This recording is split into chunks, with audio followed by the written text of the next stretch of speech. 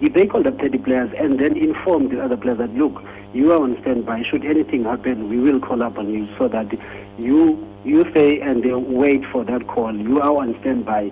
Players, if that was the case, players would not have gone ahead and made holiday arrangements with their families. They would have known that should anything happen to any of the 18-man squad that is going to play, then I might be in the team. So I have to wait and see what happens before the team leaves. Then I can start making my own personal arrangements.